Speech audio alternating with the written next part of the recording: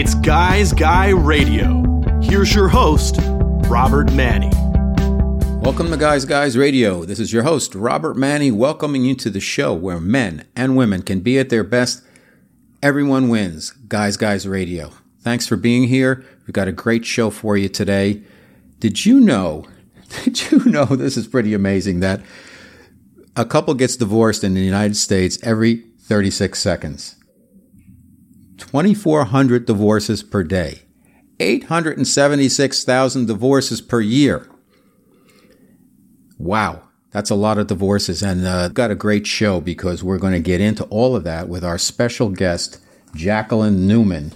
She is a divorce lawyer in New York, and she's got this book, and it's terrific. It's called The New Rules of Divorce. If you don't know anything about divorce and you're thinking about it, pick up this book, 12 Secrets to Protecting Your Wealth, Health, and Happiness, The New Rules of Divorce. And it was a real eye-opener. It's amazing that, first-time divorce, actually the rate is not like over half. It's 41%. And then for second-time marriages, it's 60%. And for third-time marriages, it jumps up to 73%. So that's pretty amazing that the more you get married, the more chance you have of getting divorced. So hopefully, listeners, that you don't get divorced. But the odds are that some of you will or have had more than one even. So I am fortunate in that I spent a long time being single in New York City. It was a great playground, and I met a lot of fantastic women. I had a lot of long-term relationships. I had a lot of short-term relationships. I had a lot of. And I finally met the one for me 10 years ago now. It'll be this June, and it went really quickly, and we have a 7-year-old son, and he's really an amazing individual, so advanced. These kids today, it's just like crazy. And the frequency even that the young kids have it's different. It's like they're so different. But anyhow, Jacqueline Newman, The New Rules of Divorce. Our other guest, we have somebody very different. Her name is Debbie A. Anderson, and she's put together Oracle cards, a 52-card deck and guidebook about, it's all based on vibrational energy. And it's really interesting stuff. When you need direction or guidance, if you kind of pull cards from this and take a look, they're really interesting, some of the messages they give you. And of course, the cards aren't going to tell you exactly what to do. And none of this stuff, and none of this metaphysical stuff is meant to make decisions for you. But it could open your mind, it could open your spirit, could open you up to alternative ways of thinking out of the box, and just sometimes getting a more objective look at what you're going through. You can't expect when you work with spiritual teachers or whatever that they're not going to be the ones to tell you exactly what to do. You have to make the choice. You create your life, but you can get help. You can get help in being in a position to make the choice. It's like the coach on a football team. It's like before he calls the play, he's going to get a lot of input from a lot of his staff as to what the tendencies are on the other team, things to do that help you succeed. And it's the same in life. We make choices each and every day, all day long. So anyhow, we're going to talk about Oracle cards. If you haven't heard or know what they are, it's pretty interesting stuff. And actually, Debbie's going to pick some cards out for me, and we're going to talk about that. So Guys Radio, thanks so much for being here. Let's get it on. It's Guys Guy Radio. Did you know that January is not only the beginning of the year, but is the most popular month for divorces? That's an interesting factoid that I recently learned.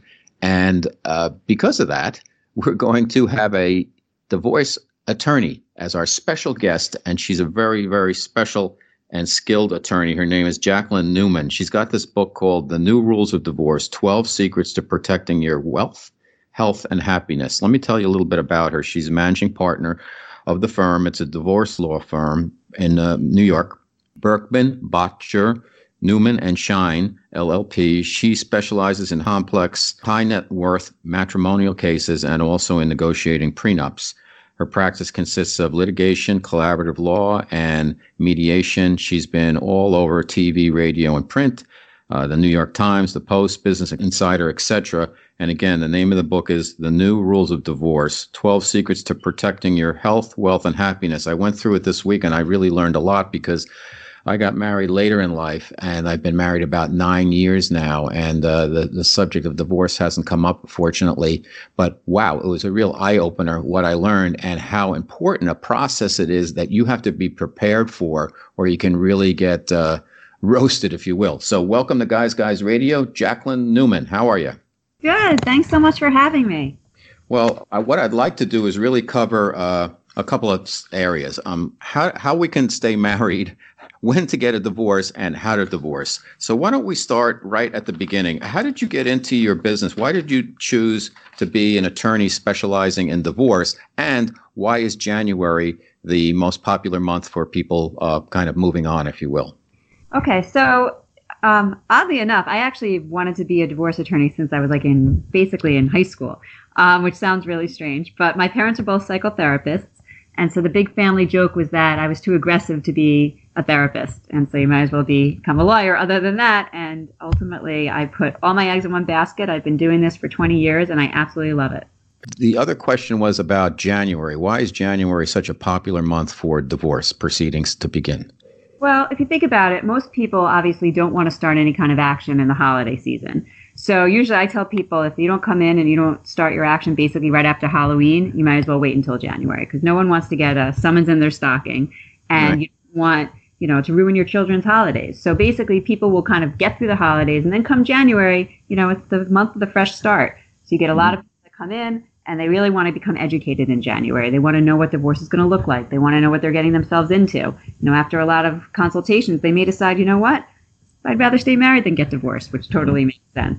And so really a lot of people I find come in January, educate themselves about the divorce process. And then usually I find people kind of process it in February, and then usually it's the spring when people start really filing.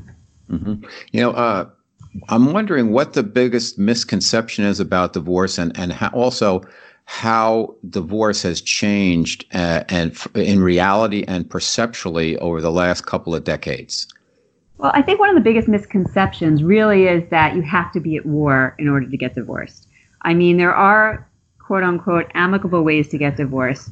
It does not mean that you have to see the inside of the courtroom. It does not mean that your children have to be traumatized for life. I mean, there are ways to do it that actually are very humane and respectful. And I think most people don't believe that. And because of that, many people stay in unhealthy relationships because they're so scared to get divorced. So I think that's probably one of the biggest issues. And the other question about what has really changed over the last, 5 to 10 years, I think there's been a few things that have changed. But one of the biggest things that I'm seeing really deals in the arena of custody. And it deals a lot with the involvement of both parents in raising children. So traditionally, you would kind of be like the kids' mom. Mom gets the kids, and the dad really is in a situation where, he kind of gets to visit them, every other weekend and on Wednesday dinners. Mm-hmm. And that's just not happening anymore. Now you really have a lot of fathers that are completely involved. You're really moving much more to a 50-50 split on time access. And I've been watching the shift, I'd say, over the last 5 to 10 years. And I would say in the next 5 to 10 years, it's going to kind of be a given. How does divorce differ state by state? I know that's a broad question. But for instance, let's say you got married in New York and you had a prenup, and then you move to California, and then you're going to start divorce proceedings.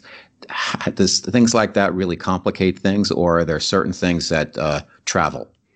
So it does complicate things to some degree. I mean, if you have a New York prenup, then basically what would happen is the California courts should be applying the New York prenup. And sometimes what ends up happening, and my firm has had to do this on occasion, you have to have basically a New York attorney go to California and explain to the judge exactly how the laws of New York would apply. So that's usually what happens when there's a prenup. But states definitely differ from state to state. The rules, differ from state to state, from the spousal support rules, the child support rules, even the way that custody is looked at in some ways will also differ. So it's definitely, if you're living in one state and get advice from an attorney or somebody else in another state, you should definitely check with someone in your own state. So as I could see with people moving around so much, it could be one of the takeaways I got from the book, which is very, it's easy to digest. It's very clearly written. So congratulations on that. And I learned a lot, but it sounds like you really need to think twice before you throwing a towel on the marriage. Now, nobody wants to stay in a marriage where the husband and wife are unhappy, and then that unhappiness, rolls over to the child or whatever. But you really need to make a determination if the divorce is the right way to go, because there is a process. It could be lengthy, it could be complicated, and could be costly. That's absolutely true. I mean, one of the things I ask clients when they first walk into my office are you sure you want to get divorced? And if they even hesitate, I always say to them, I want you to go see a therapist. It's a very expensive process. It's emotionally expensive. It's financially expensive. And it's hard to turn back from. So I think a lot of people have these dreams and unrealistic expectations about what marriage should be, and unrealistic expectations about what's going to happen in a divorce. So that's, again, why come January, it's really important to become as educated as possible. And I hope, and I appreciate what you said about the book, and I really do hope that when people read this, they'll say, I say in the book, on one hand, I'm not telling you to get divorced. Like, you might read this book, and if you ultimately decide to stay in your marriage, I still consider that to be a success. Mm-hmm. Yeah, no, you do great advice, and it's obviously you're not looking to, and your firm not looking to gouge clients. You really want to make things work. If the couple can work it out, great. If they can't work it out, you want to make the process as easy as possible to get through. So congratulations again. The name of the book is The New Rules of Divorce: 12 Secrets of Protecting Your Wealth, Health, and Happiness. Our special guest on Guys Radio is Jacqueline Newman. So let's get into some other aspects of divorce. What do you find to be the top 3 reasons why couples kind of pack it in? I think one of the number one reasons, and it's going to sound simplistic, but it's really true, is about communication. I think what ends up happening is that, I say in the beginning of a marriage, people are both speaking English. By the time they reach my office, one person's speaking Portuguese and the other one's speaking Swahili. Communication breaks down 100%. And I think once that happens, then anger sets in, and then that can result in whether it becomes cheating, whether it becomes money issues, all the things that people more traditionally think is what breaks up the marriage. So I think communication is key. That's the number one thing. I think the second one is unrealistic expectations. So people have certain images, again, as I was saying earlier, about what marriage is going to be. And you know what? It's not always roses and chocolates. It's hard. And, especially when you add kids to the mix and a mortgage to the mix and just the stresses of daily life, it's very, very difficult. And I think that people just don't expect that. So when there is any kind of breakdown, I think people, it's an expectation issue, and people don't meet each other's expectations. And I will say on that as well, I think social media plays somewhat of a role into that, because, people look on Facebook or Instagram or wherever it is, and they see these happy, great marriages. And you're sitting and feeling unsatisfied in your own marriage. You look and you see this and you think that everybody's so happy. But what they don't realize is the second that picture is taken, right afterwards, the people are fighting. It's just very unrealistic. And so, I always laugh how you barely ever see a baby crying on any picture in any of these social media sites, and babies cry. So I think that really feeds into the dissatisfaction, feeds into the failed expectations. And I think that that's the second reason. And the third one, I think that just when it comes down to it, sometimes people are just not well suited. You get married young, you get married for certain reasons that you think are the reasons you want to get married. Sometimes people look perfect on paper and then ultimately aren't really what's the best match for you. And so you see that a lot, mostly in young marriages, but, people have to learn how to grow together. And I think sometimes they don't do that, and then they ultimately end up getting divorced. Mm-hmm. You mentioned in the book, and I think it's very insightful, is when you're divorcing the person, they're not the same person that you married. You kind of touched on that, but elaborate a little more, because when it sounds like, and my take was when you move towards the aspect you're getting into the divorce, then people start to change, and it could change quickly. So you need to be prepared for that. Absolutely. I mean, it's funny. I do a lot of prenups as well. And very often, when people come in with prenups, they'll say, well, I have to play their worst case scenario. So I have to basically say, okay, I know your fiance is a wonderful, wonderful person, but I'm going to pretend that person's a monster. And I'm going to assume they're going to do everything bad to you upon a divorce. And therefore, that's what I have to draft for to protect you. And, to them, tears will well in the eyes, and they say they would never, ever do this. And I think to myself, but they will. Because when people get married, and not everyone, obviously, but when people get married, you're in love and you're happy, and, the best sides of you are coming out, and you're younger and you don't have maybe some of the stresses you gain later on in life. And so I think that, there's a saying, I think it was Nora Ephron. Yeah, she said, never marry anyone that you don't want to divorce. And so people going through a divorce, they change. And a lot of the anger, obviously comes to the forefront, and people become different people. They don't think your jokes are funny anymore. They don't think you're so cute anymore. And so therefore, the nastiness comes out. And so I think it's just, if you're dating somebody in the very beginning and you see that they're very aggressive with other people, people that they don't like, they have a lot of hatred in their lives, I think that it's naive to think that if you become on the other side of the bench, that you're not going to see that too. Mm-hmm. Oh, that's a great point.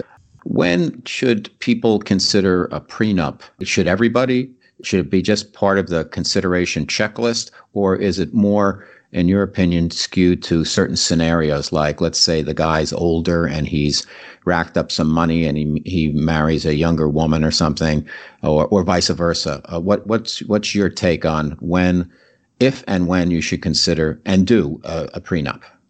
So I think prenups as a whole are actually a really good thing to have. And I know that a lot of people see them as unromantic, and a lot of people see them as planning your divorce, and I can absolutely understand why they would say that. But I actually don't think it's really just for the wealthy, or just for, there are certain circumstances you should absolutely have it. One of them being if you have a family business, one if you actively manage your assets, if you do have huge income disparities, or if you have huge asset disparities, if you have children from another marriage. Those are kind of your basics that it's really important to have it. But beyond that, I think, I have people coming into my office that have nothing. They think they'll have something one day. And then I also have a lot of people that just want certainty. I mean, laws are changing all the time. And, it's very scary. And if you're the moneyed spouse, it's very scary. But even if you're the non-moneyed spouse, it's very scary just not to know what's going to happen. And so sometimes, and you don't want someone necessarily staying into a marriage just because they need that financial security. Not to say that people don't do it all the time.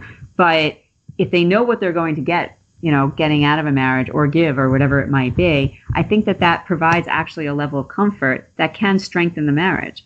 And the other thing I would say, there's a quick story I tell about prenups that I think is really relevant here. I do talk about it in the book, and it's, one of my best prenup stories, is about, it can really facilitate communication. And so I had a client once who was, a young woman who was amazing. She was just, I love this client. And she was marrying an older man, who was, very wealthy. And he didn't want to talk about money. Didn't want to have any communications about money. Didn't, just kept saying, I have enough, it's fine. And, she found that to be very controlling, mean, shutting herself off, and he just wouldn't do it. And so they were experiencing this. So in our negotiations, we had very, very heated talks, and everybody was crying and yelling. And, and during these meetings, my client I represent the wife, as I said, the husband would try to speak, and my client would just, start screaming at him and then just get very excited and cut him off and stuff. And then when she would talk, he would roll his eyes, and it was just, you'd watch this lack of communication. And it got to a point where I said, okay, when she speaks, you cannot roll your eyes. And you know what? You have to let him finish a sentence. And they really had to respect the boundaries in the room. And it taught them how to have these communications. So ultimately, they end up signing the agreement. She comes into my office afterwards, and there's still tears. Oh, I'm sorry, I skipped one of the most important parts. In the meeting, when we were talking about money, it comes out that the reason that he doesn't like to talk about money is because, and the reason that he doesn't like to deal with money at all is because for him, his father had said he'd never amount to anything, and he accumulated this large wealth. And so to him, money wasn't about feeding his family. It was much more about, self-worth because of what he'd gone through growing up. So at the end of the day, so we have this conversation. They end up signing the agreement. She comes into my office after. They said, tears still brimming on her eyelids. And she says to me, I'm so glad we went through this process. And I said to her, I laughed and I said, I'm really surprised to hear you say that. And she said, if we didn't, we never would have learned how to have difficult conversations. I never would have learned about all the money issues and the reason and what it meant to him. I would have just seen him as shutting me out and thinking that I wasn't smart enough to understand it and all of that sort of thing. It would have been belittling and controlling. And we also learned, I learned that I do cut him off and I need to stop it. And he needs to learn to respect what I'm saying. And you can just tell it's strengthened them. And I really believe, they ended up having a kid a couple years later, and I believe they're still married. No one's come back to me. And so I'm really hopeful that what this ultimately did, this experience strengthened them. So I think if prenups are done properly, they can actually strengthen a marriage. So it sounds like a good prenup attorney is also kind of a marriage counselor and psychologist also. So congratulations for those skills. Speaking of which, if you're a couple and you're thinking about getting into the divorce process, if you will, what are the steps and how do you qualify an attorney? So one of the first things you want to do is you want to decide how you want to get divorced. There are different process choices to getting divorced, whether you want to do mediation, collaborative law, litigation, or some combination of all of them. And so I think once you decide what's the best process choice for you, then you're probably in a better position to select which attorney is better for you, because there are some attorneys that just do mediation, some that do just collaborative law, others that just litigate. So that would really be kind of your next step. Let's take a pause on that. If I'm sorry to interrupt, but just for our listeners, collaborative law, mediation, and litigation. Just give us a quick definition as it pertains to divorce. Sure. So mediation is where you work with one person who's a trained mediator, and basically the two clients sit in the room. Generally, there are not attorneys in the room, but usually we'll have attorneys on the outside, someone that you consult with, because the mediator is neutral, and you want to have an outside attorney who's going to be someone who's going to look at the case from your vantage point. So mediation is great if everybody can kind of work things out. It's probably the nicest way to do it. It's usually the least expensive and usually the fastest, but it's a self-selecting process, so it doesn't work for everyone. And then there's collaborative law. If you feel like you can't do mediation, you want an attorney in the room, you feel there's a power imbalance, you may find maybe financially one person's much more savvy than the other, one person's in the financial dark. So then you decide you want to do collaborative law. Collaborative law is where you work with collaboratively trained attorneys, meaning we go through a lot of training, and you enter into an agreement saying you're not going to go to court. So there's a very big push on settlement. The catch is that it's a voluntary process, and if one party decides they don't want to do it anymore, all the attorneys that are working on the case are going to be wiped from the process and cannot litigate it. So for an example, let's say I'm representing the husband. He and I are getting along great. We think everything's going fine. The wife decides, you know what, I don't want to do collaborative law anymore. At that point, I can no longer represent him in litigation, nor can anyone in my firm. So you're really starting all over again. The other nice thing about collaborative law is it's an interdisciplinary approach, which means that you can bring in a divorce coach, which is a therapist trained in the model, a financial specialist, and a child specialist if appropriate. So it's kind of a group approach. I always say that I'm the most expensive player on the team. Why wouldn't you bring in someone else? Right.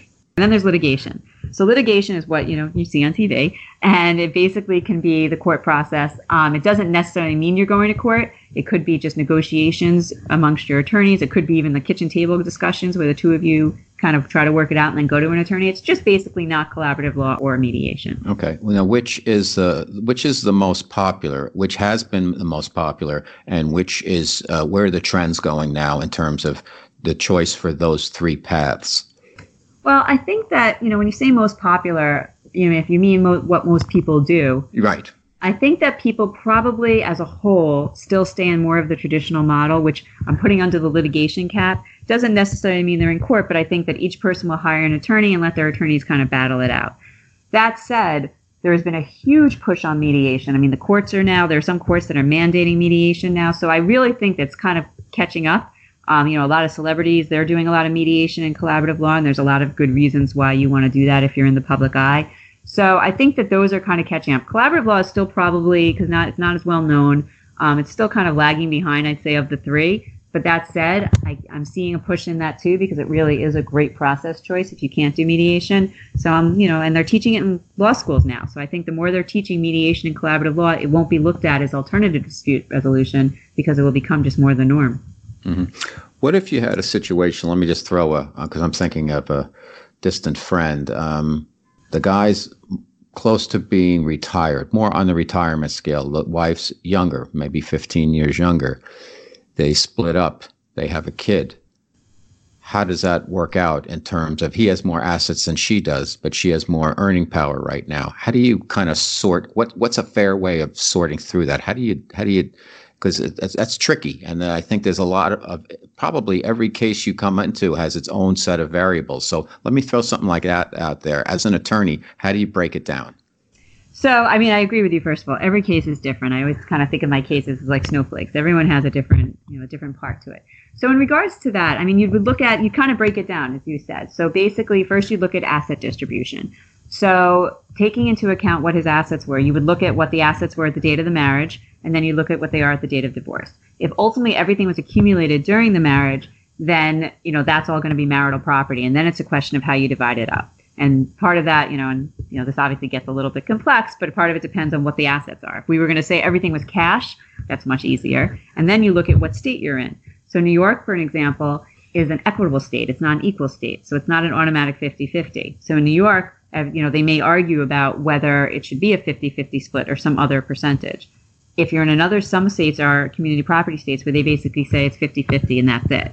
So that's how you'd first deal with the asset distribution. And, there may have to be valuations that are done in them, depending if they own businesses, if they had real estate, if they had private equity. They had all sorts of things that are hard to value. You'd have valuation issues and you'd have all sorts of fights about that. Okay. So that's how the asset distribution. And then when you talk about support, you would look at, when you're talking about support, I'll just talk about spousal support for right now, not dealing with the child. When you're dealing with spousal support, again, the formulas differ greatly from state to state, but they would look at, how much she's earning, how much he's earning, what's the discrepancy between the two. And, in New York, they have a certain cap on if you're earning over and above X, then arguably you wouldn't be a maintenance candidate. When I say maintenance, I'm talking about alimony and spousal support. It's all the same thing. However, if you're dealing in a very high net worth type of situation where someone has had a very lavish lifestyle that can't be supported by the income that they earn, there could be claims for maintenance. So maintenance is a little fuzzy with all that, especially when you're dealing in the high net worth space. Our special guest is Jacqueline Newman on Guys Radio. The book is The New Rules of Divorce, 12 Secrets to Protecting Your Wealth, Health, and Happiness. Last question. What's the best advice you could give people in terms of how to work with their divorce attorney and make the best use of that time? Another really good question. I would say the best way, first of all, you want to ultimately be as honest as possible. Just as honest, completely honest with your attorney. A lot of times people, they either want their attorney to like them or they don't want their attorney to think they're a bad person or whatever it is. So they don't give all the information. And that is one of the worst things you could possibly do, because if you don't tell your attorney everything and then they find out in court that you did XYZ or called someone XY, whatever you did, that's awful. Like, that's the worst thing you can do to your attorney. So you need to be completely transparent, everything, no judgment. You have to tell your attorney everything. No surprises. Yeah, no surprises, please. And the other thing I would say is that, obviously attorneys bill and we're expensive. Like, let's just call it what it is. And I think that what I recommend a lot to my clients is that, every time they have a thought, they send me an email. And, and we bill, the way we bill, it gets very expensive to kind of do it that way. And a lot of times what I ask my clients to do is throughout the day, when thoughts pop into their head, assuming nothing is urgent, they should make a list. And at the end of the day, they should send me that list numbered, and I will respond to each and every single point all at once. It is really one of the best pieces of advice I give clients to, no matter my clients or anyone else's clients. And I say, keep your thoughts condensed and give it to your attorney in an organized fashion and let them respond in an organized fashion. Don't have 10 million email chains going all over the place. I mean, things get lost. It gets confusing. You're already in an emotional state. And it's just such a better way to keep things organized. And it ultimately ends up being less expensive because the way then the attorney is like just focused on your stuff, does it for whatever amount of time and isn't, and just will bill for that time that they're doing, as opposed to these little what we call point ones all over the place. It's not efficient. And ultimately it's not satisfying to the client because something will get lost in translation and they'll feel they're not being heard. Got it. Okay, our special guest has been Jacqueline Newman. The name of her book is The New Rules of Divorce, 12 Secrets to Protecting Your Wealth, Health, and Happiness. I think you will agree with me. Jacqueline really knows her stuff, and the book is very concise. It's to the point. There's a lot of information on it, and I think the biggest takeaway is, think smart, think twice before you make that step into divorce, and if you're going to do it, like anything else in life, for big decisions, be prepared. Jacqueline, thank you so much for being on Guys Radio. I really enjoyed this, and I think we helped a lot of people out there. Thank you for having me. It's Guy Radio. We have a special guest. Her name is Debbie A. Anderson, and she's a world-renowned psychic medium, oracle deck reader, and she's developed her own set of vibrational cards, and she's from the UK and Canada, and she's with us now on Guys Radio. Welcome to the show, Debbie. Thank you. Lovely to be here. As I had been thinking recently, every time I interview a channel or a medium or someone with really tapped in psychic abilities. Now, we all have psychic abilities, but not everybody has their antenna wired quite the way that channels or psychics or clairvoyants do. It seems like they've had some experience as a child where these gifts start to come through, and then for whatever reason, the people around them, the parents, whatever, freaked out and kind of squashed that, and they get repressed, and then about 10 years, 20 years later, they come back, and that determines the direction of their life. What was your story? Well, mine is very similar to that, and it's almost like one size fits all. The age of 4, I was seeing ethereal beings, but didn't understand it. Didn't have a mum that knew what this was, and this continued in different forms. Spirit would come and chatter to me as a child. I did the phenomena of seeing Jesus at the age of 11, and at that point, my mum took me to see a psychiatrist. And in those days, in England especially, you would be locked up into an asylum. And I think to this day, there are many thousands of souls that saw and heard spirit that are in asylums because they were thought to be psychotic. So it was really in my 20s when I started, well, I suppose I was always playing with tarot decks and doing readings for people, but it was in my 20s when I was able to connect with others of like mind, to know that there wasn't just me out there. So that, again, we're talking about the early 70s, mid 70s, where there was no internet. There wasn't a place we could source things, which it's lovely now. If we've got a question about something, we can quickly tap it in regardless of what it is. So you developed these gifts. You started giving people readings using tarot cards. What happened what was your experience using the cards? Talk a little bit about this. Cards are like a vehicle. What's the importance of cards? What are the other alternatives? Why tarot cards? And then how did you make the move and the decision to develop your own vibrational energy deck? Which, by the way, they're beautiful. They're illustrated by Heather Brewster, and they have very fresh messages in there. I think you'll find them, if you use cards at all, very different than anything else that's out there. So give us your story on how you kind of made that connection. Yeah, well, as I say, in that time, there wasn't a lot of access. There weren't metaphysical stores, especially in the UK. So I can't even remember how I came across this deck. So I started to basically do readings for people. I would pull a card and then start talking. And at that point, a little while later, I was able to go on a tarot course to learn how to read the tarot properly, as it were. And I found that I was doing it intuitively because the tutor was telling me, no, you're not reading that correctly. But the person sitting opposite me when I was doing the reading was saying, actually, you're spot on. So for me, it was accepting that, we can't always do some things by the book. And I certainly wasn't doing it literally by the book. And when you were saying about tarot to oracle cards, now we've got so many beautiful cards, oracle cards. People talk about angel cards, and angel cards can be oracles or tarot. The difference between the two as a tool to use, and there are many different tools out there, is people like to have a visual, like to have a physical touch, feel, and something to actually do with their hands. Some people feel more of a connection.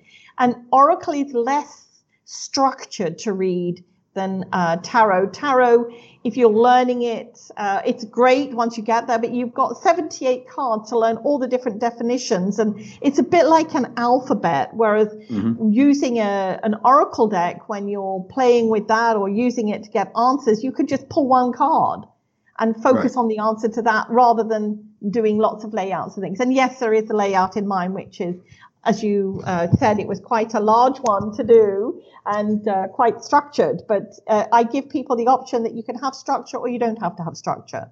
Okay, yeah, because it's a beautiful deck, and you can either just pull a card or you can do the layout, which I did, and it's called Vibrational Energy Oracle Cards. There's a guidebook with it, and it's very clear. Whereas tarot cards, you have to, there's the Fool and the Hangman, and it's not. A lot of the meanings aren't directed, like the hangman doesn't mean you're hanging or anything. And, you have to really be an expert in terms of understanding the nuances of the definitions, where this is different. All right, why don't we do this, if that's okay? I'll lay out the cards, and then you can talk about the process and how we do this. So the first card, this is the larger reading. What do you call that? Right.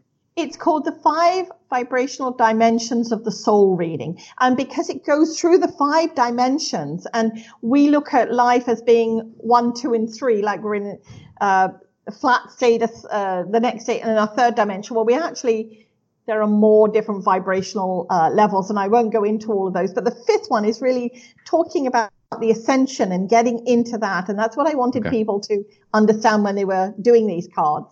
Okay, so the first 3 cards we pull are you or your body, and then the mind and the soul. So this is what I pulled. Okay, I pulled for the body, knowing. Okay, and that especially, I always look at the body as being us. So when you know something, you just know it. You don't have to have that explanation. So that would seem perfect from the work that you're doing. Okay. And then for mind, I got refuge. Okay, maybe sometimes we need to go into our head and just sit there a while and contemplate things. And maybe that's the way you process. So, and sometimes we do have to step away from things. That's okay. There's nothing wrong in that. If we identify it and let it be. All right. So then the third card I pulled is the soul card, and that was time lapses. Again, yours, the soul card with time lapses, that's about meditating, creating quiet time for yourself, contemplation, stepping into yourself. So I would say for the work that you do, they are 3 perfectly aligned cards for you. Okay, so I'm doing the right thing. So then we lay out 5 vibrational dimensions of the soul cards. So we do them, it's kind of vertically, the first one, and then going upward, first, second, and third, fourth, fifth. So here's what I pulled.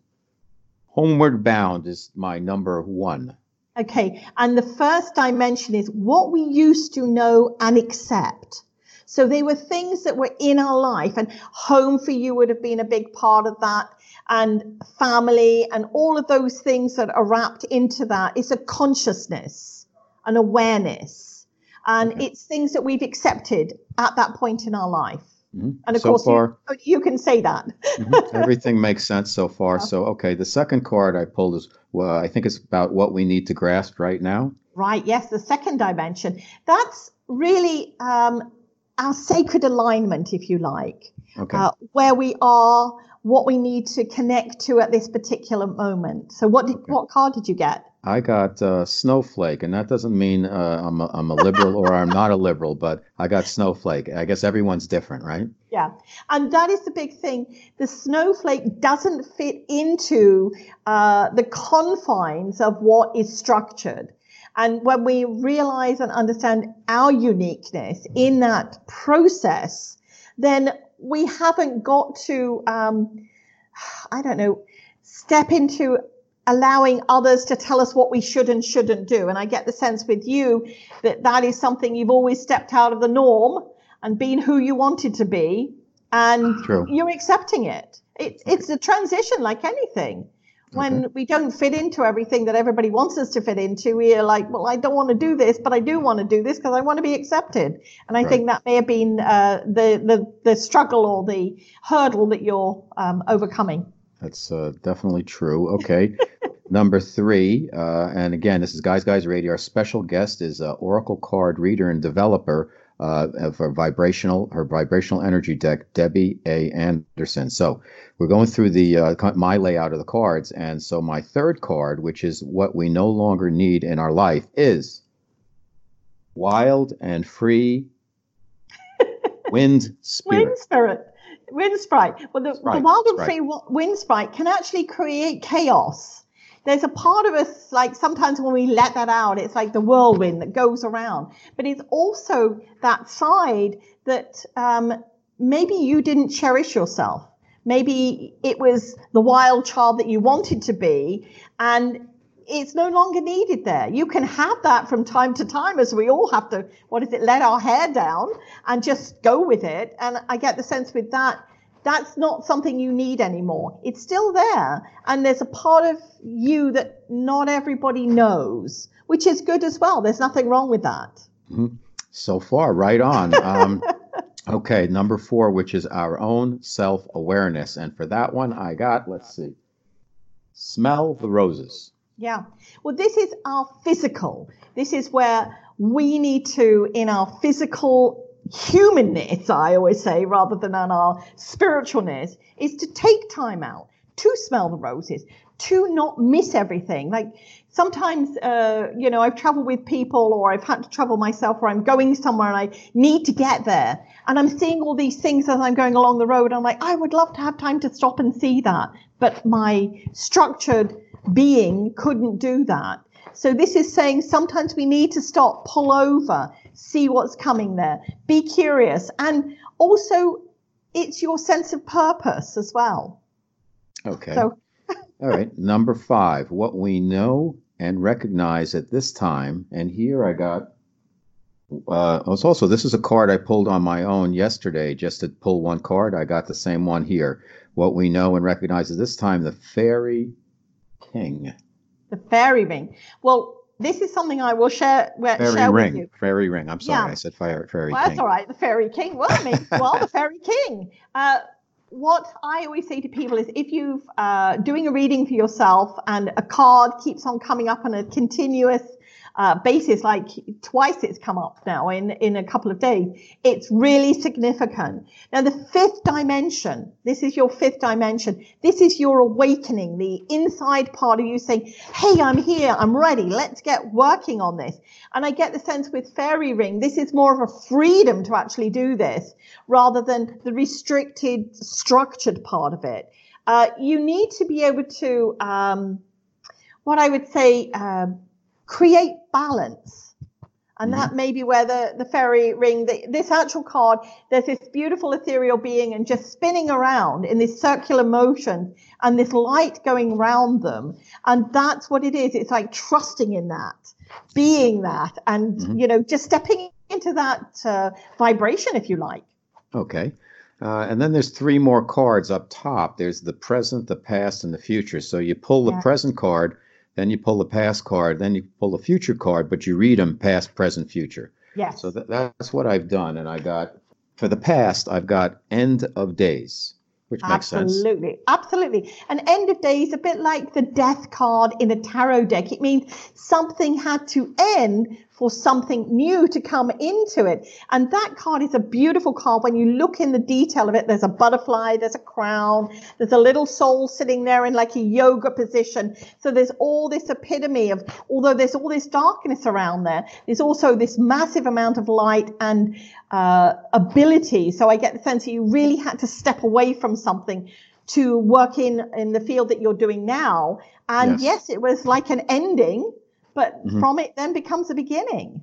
Yep. So far, amazing. Debbie A. Anderson, the cards being pulled just absolutely reflect what's been going on. And of course, these aren't cards that I pulled. These are cards that you have pulled on a soul level. I always say to people, you never get the wrong card. You always get the card that's meant for you, even if it doesn't, in your mind, give you what you want. Take a moment to reflect upon that, because it's all connected. And I think maybe we should just take a quick side step here, and that when you work with cards, don't just take them out and throw them down. Like, take a moment, take a couple of breaths, and ask if you believe, and if you work with guides or angels or whatever, ask them to work with you, and breathe, and then slowly and purposely do this. Be present when you're going to do it. Absolutely, because I always say it's 3 steps. Connect with the question. What do you want to know? Take some time. If we're planning a vacation, we don't just jump in the car and drive off somewhere. We take some time to sit down and actually plan what we're going to do. Then connect with your deck. Shuffle the cards. Think about what your intention is. Connect with the card. What card did you get? Why do you think it's relevant? What does it connect with you at this particular time? And so I always say you can pull a card and you feel, oh, this is not the right card. I wanted this or I wanted that. Take a moment to actually digest it. 2 last cards. So the present, and I think this one fits also. I got the F word, which I assume means there's a lot of frustrations and things like that where you're kind of spinning around. And we just made a move from New York to Southern California, and we couldn't make a complete break. There's been some frustrations and stuff, and there's been some things that are just about to clear up now, but the process has been taken longer than we expected. So that's kind of where we are now. So I guess that this card makes sense. And of course, with everything, there's always an opposite. So now it's like the frustration is going to turn into freedom and moving forward with things. So, I always think the F card is like, this is where we can have our buttons pushed if we allow it.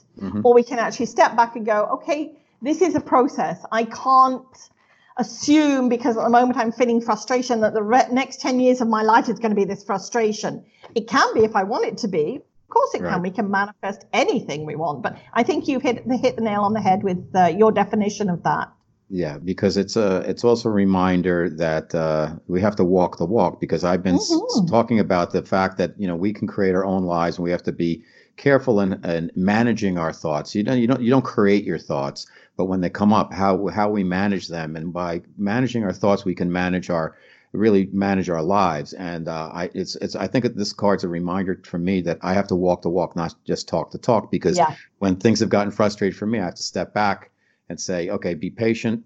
You put it, you handed it off, you let it go, the issue, things are going to work out, relax, and have some faith, and have some knowing instead of just freaking out minute by minute. So anyhow, I think that made sense. So the last card, we actually have to remember that spirit don't work in the same nanosecond, would you like fries with it that we do. Like everything's instant. So we, as you say, we have to trust. We truly have to. And especially anybody in any spiritual work at the moment, or any work that they're doing, they've got to walk the talk. They can't BS anymore, because people are seeing through it. Right. And if they're seeing through it and you're BSing, guess what? You're not going to be here doing what you think you're doing at the moment for very long. All right. Robert Manni here, Guys Radio. Again, our special guest, Debbie A. Anderson. We're talking about her beautiful deck of cards that are called the Vibrational Energy Deck. They're oracle cards. And I'm up to my last card, which is my future that I pulled. And that one I got Abundant Blessings. Wow. Well, do I need to define that one, or do you feel? And of course, people think abundance means money and stuff and things like that. But abundant blessings means the whole bag, if you like. That's happiness, that's freedom, that's abundance on all levels. Because that's so important. It's also about what we've put out as well. Like, as you sow, so shall you reap. What you plant, and those seeds, and the way you take care of them and you tend your garden, is how we grow and the outcome of that. And I get the sense with that, this abundant blessings is, you've seen the bad side, you've seen the good side, you've seen the in-between side. So now it's all going to balance and level itself out for you. I think that's beautiful. What a lovely, perfect card to end on. Oh, I agree. And thank you so much, Debbie, for sharing the cards. What's the most important thing that people need to know when doing this work on their own? I think the thing is, don't overthink it. It's like any tool, whether we're using a pendulum or we're using runes or tarot cards or anything. It's just another way of getting a possible outcome. And I use the word possible outcome because we're human and we can make that change and, go the opposite direction. So, the willingness to be open to messages and the directional things that we get fed to us every day. Right. And I say to people, switch off some of the negative stuff that you're having around you, the chatter, whether it's inside your head or outside that you're listening into. People say to me, because I don't think I've been listening into mainstream media for many years now, and people say, well, you're being silly, you're not aware. And I said, you know what, if there's something I need to be aware of, somebody around me will share that. Exactly. I don't have to feed that negativity to me. And that's not being in that Pollyanna mode all the time, because I have shifts and movements and crises like anybody else, but I have to step back and go, okay, what is this showing me? What is this bringing me now? And then stepping into that. And sometimes, kicking and screaming, not necessarily with ease and grace, but we all go through that. Okay. Tell everybody, Debbie, where they can find out more about you, where they can get your cards, your website. Perfect. Vibrational-energy.com. So vibrational-energy.com is my website. You land on there. There's free weekly readings that I do for everybody. There's a newsletter I send out once a month.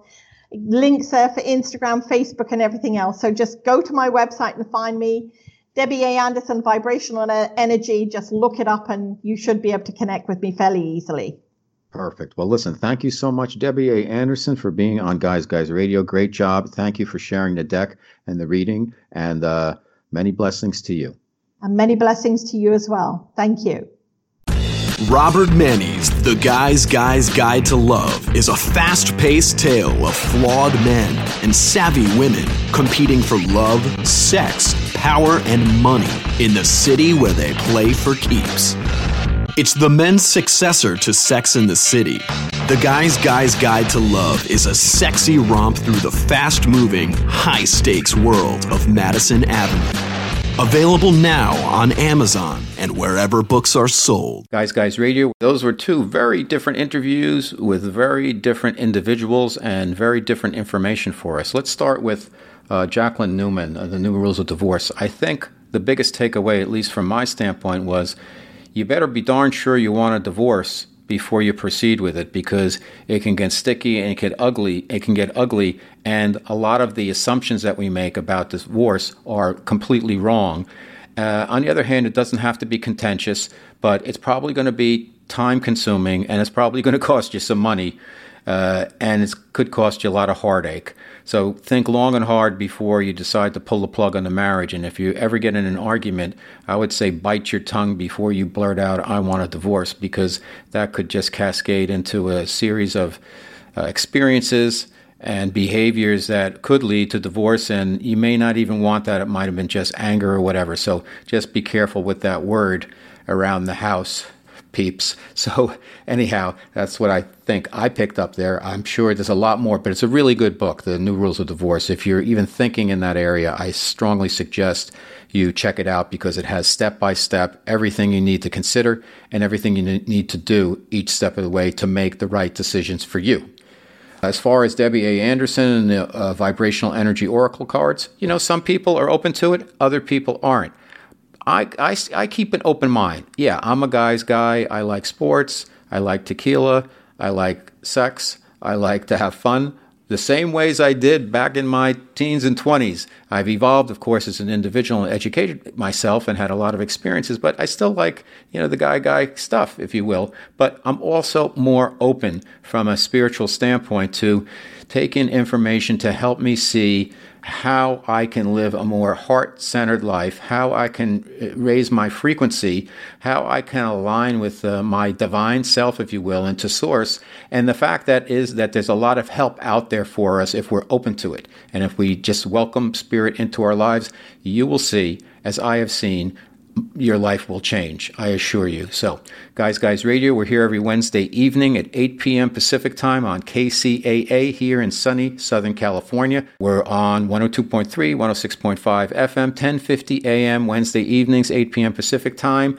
We're also on replay on Sunday afternoon at 2 p.m.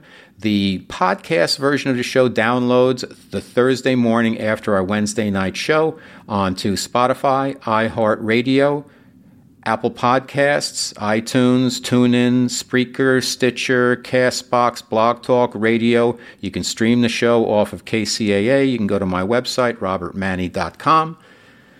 There's lots more information about me. The whole Guys movement began with my novel, The Guys Guide to Love. It's about two guys in advertising competing for love, sex, power, and money.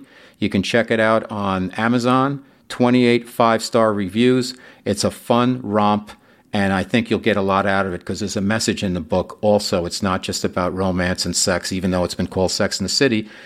There's a heart to the book, as I've been told, and I'm very, very pleased with how it turned out, and it makes me so happy when people enjoy the book, and everybody seems to. So check it out. Also, my website is robertmanni, MANNI.com. I've got all sorts of information on there. And Guys Radio, we've done our 400th episode, so I hope you'll stick with us and keep going with us. I love doing the show. I love bringing you information. I love my audience and listeners. Thank you so much, Guys Radio. We're going to be back next week with a couple more guests. And until then, like I always like to say, Guys, finish first.